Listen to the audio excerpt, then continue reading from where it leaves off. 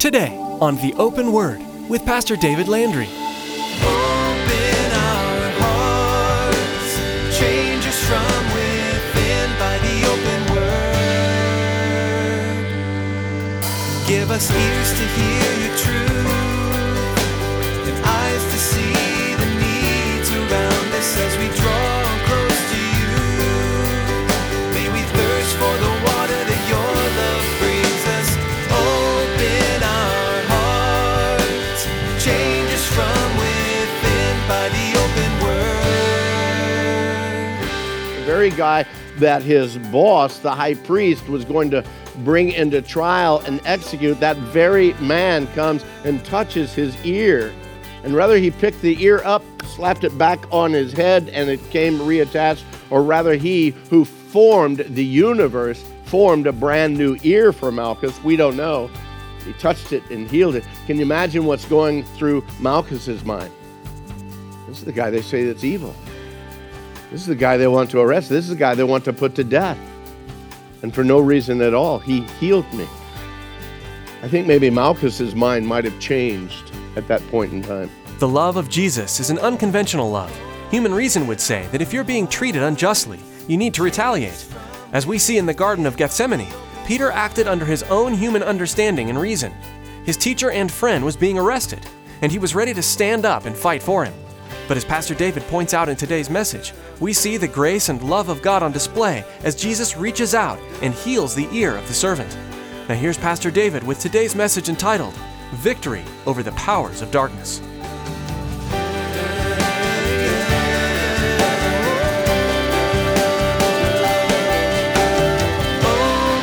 our hearts, change us from within by the open word.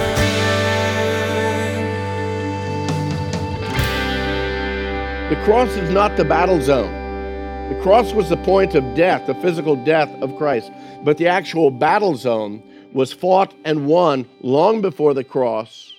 It was fought there in the Garden of Gethsemane. The very name of the garden, Gethsemane, means the olive press. And what a descriptive name of all that was going on within the heart and the mind of Christ. Let's set the apostles aside for a moment and just think about the battle that was raging within the heart and the mind, the soul of Christ. Now, beloved, do not lessen the reality that Jesus was human. Oh, he was God. And like I like to share, he's 100% God and he was 100% human. That doesn't work in our math, but it works perfectly in God's math, okay? And in his humanity, the stress, the agony, anxiety, all of that working upon him during this time. As a matter of fact, we could go to Matthew and Mark's account, and each one of those writers tells us that Jesus was sorrowful. He was troubled. He was deeply distressed. And before he moved on to his own private location to pray, still with Peter and James and John, Mark tells us that he shared with those three, "My soul is exceedingly sorrowful, even to death. Stay here and watch with me." He wanted them to stay. He wanted them to pray for their own strength, but also pray for the strength he needed to meet this final battle head on. He knew that the battle was raging at that point. And Jesus walked into that battle knowing full well the struggle that he was going to face. And there in the garden, he met the enemy head on in that confrontation. He met the enemy, but beloved, we know he also defeated the enemy. Amen? He defeated the enemy there, and the way that he did it was again through the obedience to the Father. Paul tells us in the book of Romans, chapter 5, verses 18 and 19, he declares, "Therefore, as through one man's offense," that's the fall of Adam he's speaking of, "judgment came to all men, resulting in condemnation, even so through one man's righteous acts," that's speaking of the second Adam, that's speaking of the obedience of Christ, "the free gift came to all men, resulting in justification of life. For as by one man's disobedience, Adam's, many were made sinners, so also by one man's obedience," that's Jesus, "many will be made righteous." We need to fully understand that obedience didn't come easily. We think, yeah, well, he's God and in human flesh, so certainly he's going to do the will of the Father. No, you're lessening the humanity of Christ if you go to that point that easy. You need to understand the greatness of the battle. This obedience was found in the midst of extreme stress and extreme trial that was going on in his life. Back in Luke here, Luke gives us the clearest picture of the amount of stress and the agony that he was experiencing. Look, Luke 22, verse 43. And there appeared to him, to Jesus, an angel from heaven strengthening him. The battle was so great that the Father sent a ministering angel to come and stand beside his Son, to be an encouragement, to be a booster of, again, man, this is right. This is what needs to be done, knowing that the Father is looking out and caring for him. But look what he says beyond that in verse 44. Being in agony, Jesus prayed more earnestly, and his sweat became like great drops of blood falling down on the ground. You need to understand, even though we read that his prayer is, "Oh, my Father, if it's possible, let this cup pass from me. Nevertheless, not my will, but thine be done." You need to realize that the prayer that he was praying wasn't for a release. Lord, get me out of this. Lord, get me out of this. Lord, get me out of this. I believe that his prayer, more than anything, was that complete and total surrender to the Father's will. That's where it was, knowing all that was before him. The intensity of that hour had to take such a toll on Jesus emotionally and physically. And yet, beloved, do you realize that in the midst of the weakness of his flesh and of his emotions, his spirit was strengthened during that time? Why? Because of that prayer of obedience that said, "Not my will, but your will be done." And beloved, let me encourage you on this. Every time you and I pray that prayer, regardless of what we're going through, regardless of the battles that we're fighting, regardless of the stress and the trials and the anxiety that we're suffering at that point in time, whether it be physical, financial, emotional, relational, whatever the battle might be, when we come to that point of the prayer that says, "Not my will, but your will be done," and that's the very core and the heart of our prayer, beloved, the battle is won at that point. We become victorious at that point when we surrender ourselves into the hand and into the care of a loving God who knows our frame, who knows our situations greater than we know them.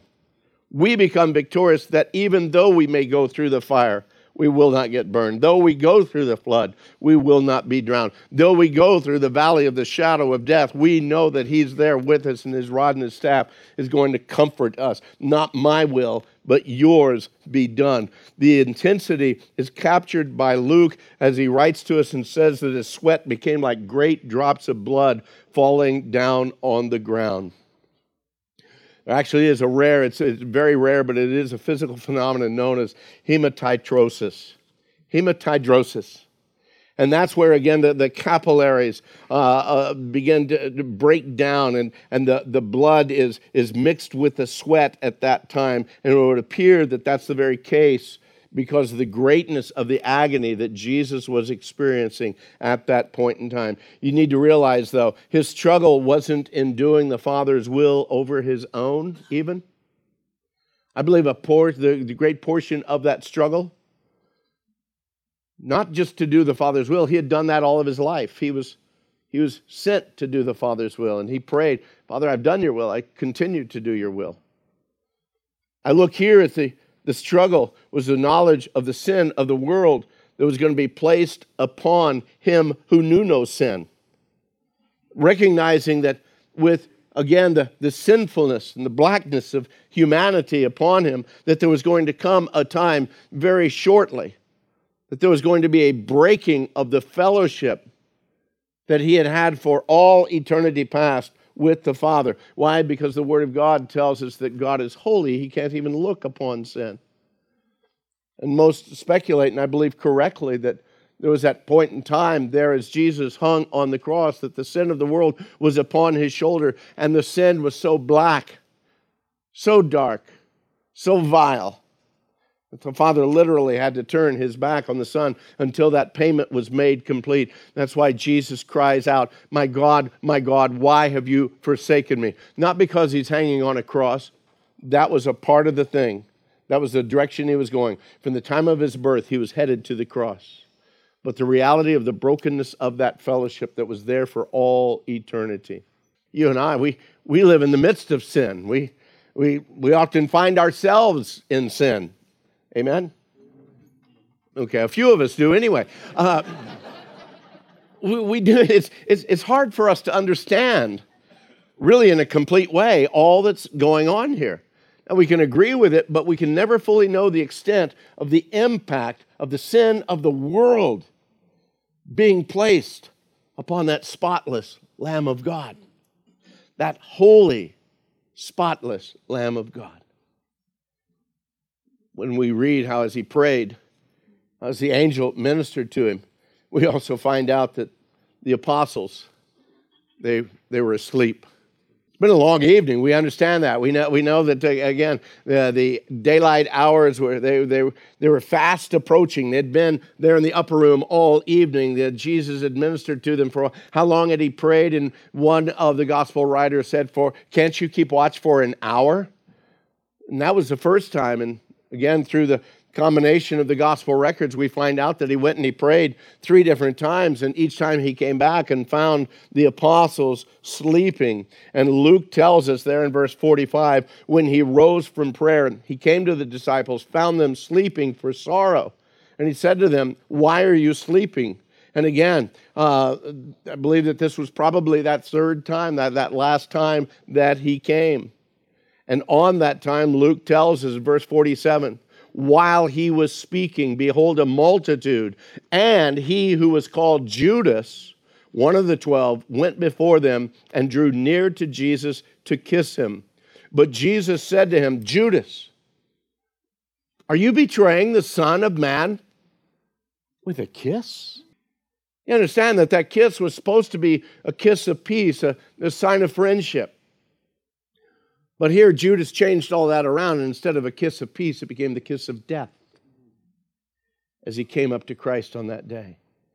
Immediately, Judas went up to Jesus, cries out, Rabbi, Rabbi, or greetings, Rabbi, and kissed him, giving direct, again, identification of who Jesus was to this crowd, as if they didn't know who he was already. Personally, I feel it's more than just a recognition of Jesus. I think that it was that final seal of the deal in Judas's betrayal. He didn't stand back and say, I had changed my mind, but they kept going. No, Judas was right there to the very bitter end, embracing Christ, kissing him, while the mob was there to arrest him. No, he was in it all the way. Verse 49 says, then those around him saw what was going to happen. The disciples suddenly, they saw what was going to happen, and they said to him, Lord, shall we strike with the sword? So at this point, even as the disciples, they were still wiping the sleep from their eyes, I believe. They sprang into action, and remember, more often than not, the action of the disciples, and in particular Peter, was ready, fire, aim. So it's like, I don't know what to do, but I'm going to do something. And that's exactly what took place. Lord, should we strike with the sword? And rather than wait for the Lord's response to that question, the word tells us in verse 50 there that one of them struck the servant of the high priest and cut off his right ear. We know from the other gospel accounts that was Peter. We understand that servant's name was Malchus, a servant of the high priest. Cut off his right ear, but Jesus answered and said, permit even this. The guy's ear's been cut off. Jesus says, stop. Picks the guy's ear up. He touched his ear. He healed him. I read that and I think, personal note to self, okay? Pay attention here. Whenever you preempt the answer from God, you can pretty well be guaranteed you're going to be wrong. We pray, Lord, reveal this to me. Lord, show me. Hurry up, Lord, show me. Well, that's okay. I've got an idea of my own, Lord, so let me try this. I know none of you have ever done that, but I've done that more than too many times. And I know that nearly in every case, I know, it's going to be wrong. But yet we are an impatient people, aren't we? You see, Peter didn't know what to do, and so he just did. And he did the wrong thing. Might seem right in our logic, it might seem right in our time schedule, church, but if we're moving on human logic and if we're moving according to human time frames and human understandings, it's most likely going to be proved wrong every time. Wait on the Lord. Wait patiently on the Lord.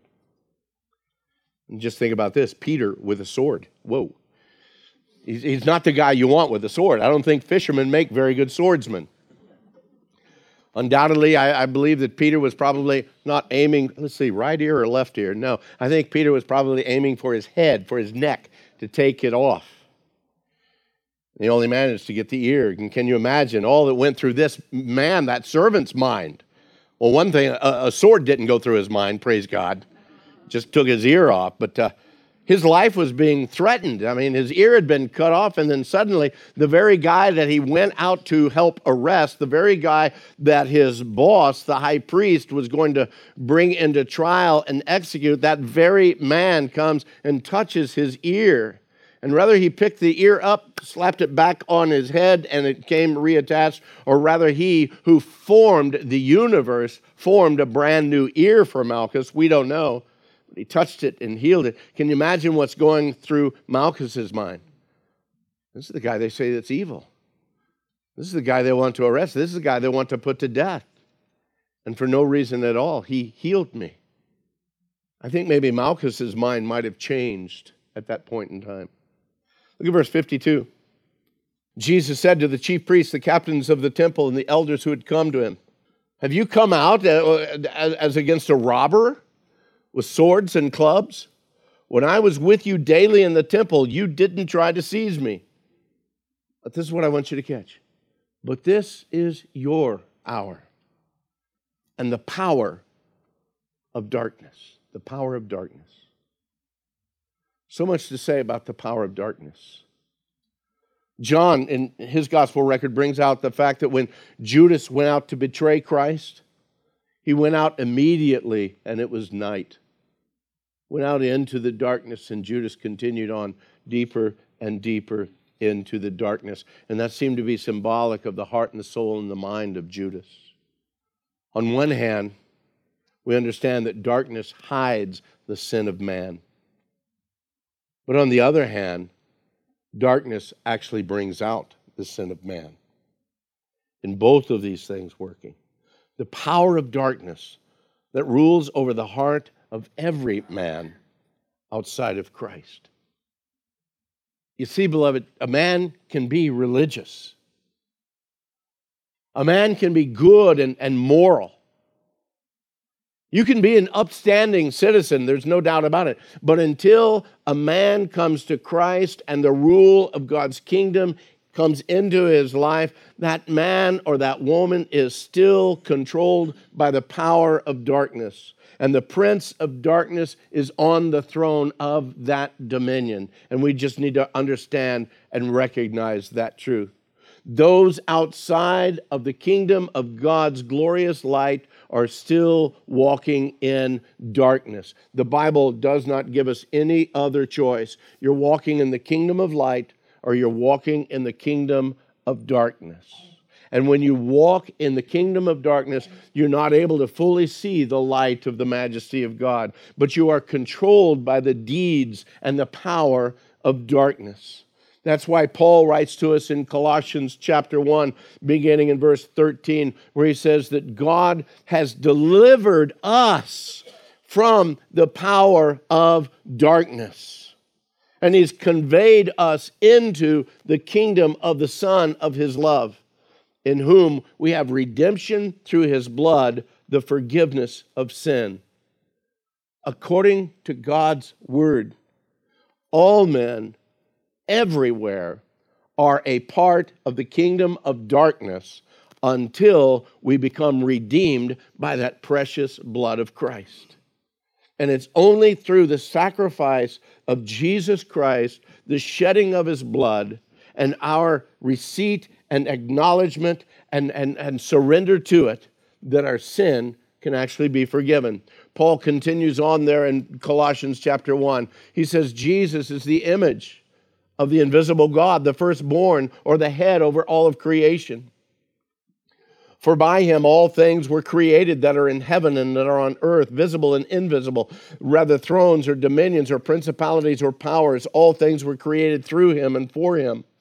And he is before all things, and in him all things consist. He is the head of the body, the church, who is the beginning, the firstborn from the dead, that in all things he may have the preeminence. For it pleased the Father that in him, in Christ, all the fullness should dwell, and by him to reconcile all things to himself, whether things on earth or things in heaven, having made peace through the blood of his cross. The powers of darkness came into the garden that night, those early morning hours. They came in with a distinct and the directed purpose to destroy God's plan of salvation. Just as they had destroyed man's innocence back in that first garden, now they come into the Garden of Gethsemane to destroy God's plan and purpose. They were looking to destroy Jesus and the ministry of hope that comes through redemption. The powers of darkness had planned for destruction, but God's eternal plan was for victory. The powers of darkness believed the cross would destroy the kingdom of light, and yet it was through the cross that the very powers of darkness were conquered, defeated, and will be finally and for all time destroyed because of the cross. The powers of darkness deceived and tricked their way into the appearance of control over the situation. They had the masses of the men with swords and lights, and they were going to take control over that situation. But the fact is, church, God and his kingdom had planned from the beginning that he would supply himself a sacrifice for the sin of all mankind. No, Peter, it's not time for the sword, because the battle's already been won in the garden. In the great press of the will of God over man's will, the great press, God's eternal plan over the temporary comfort of anything that the world had to offer. Jesus had gone through that press, and Jesus had determined, not my will, but thine be done. Jesus knew the great agony of the sin of the world that was soon to be laid on his sinless and on his spotless frame. Nevertheless, not my will, but thine be done. Peter, you can put the swords away. The kingdom of God is already victorious. You see, that victory was won as Jesus prayed. Oh, it didn't look like it was won because they still arrested him. They still took him into trial. They still convicted him. They still beat him. They still hung him on a cross. He still died. But all of that was through the plan of the Father from eternity past. The Lamb, slain from the foundation of the world, became the sacrifice for the sin of all mankind.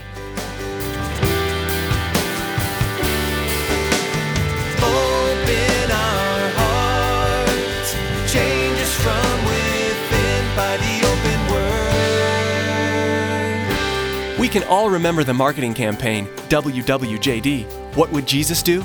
While this became somewhat cliche, the concept behind it is crucial. In each and every circumstance, we need to consider not only what Jesus would do, but what he did do when he was here on earth. As Pastor David teaches through the Gospel of Luke, we'll see exactly what Jesus did. We're sure today's message has been a blessing to you. Maybe you'd like to get a copy of today's message. Here's Tracy with all the information you need. Life these days moves fast. From one appointment to the next, most of us race through our days with blinding speed. Those in-between moments are great opportunities to connect with God by hearing from Him. To hear more encouraging words from God's Word through the ministry of Pastor David, go to theopenword.com and click on the Teachings page. Thanks, Tracy. Again, to secure your own copy of today's message, simply log on to theopenword.com and select the Teachings page. You can also give us a call if you'd like. That number to call is 520-836-9676. That's 520-836-9676. 9676. Another option to get in touch with us is to send us an email. Our email address is info@theopenword.com. Once again, you've been listening to The Open Word with Pastor David Landry of Calvary Chapel in Casa Grande, Arizona. In the next edition of The Open Word, David will continue teaching through the Word of God. So please make plans to join us again, and may God richly bless you.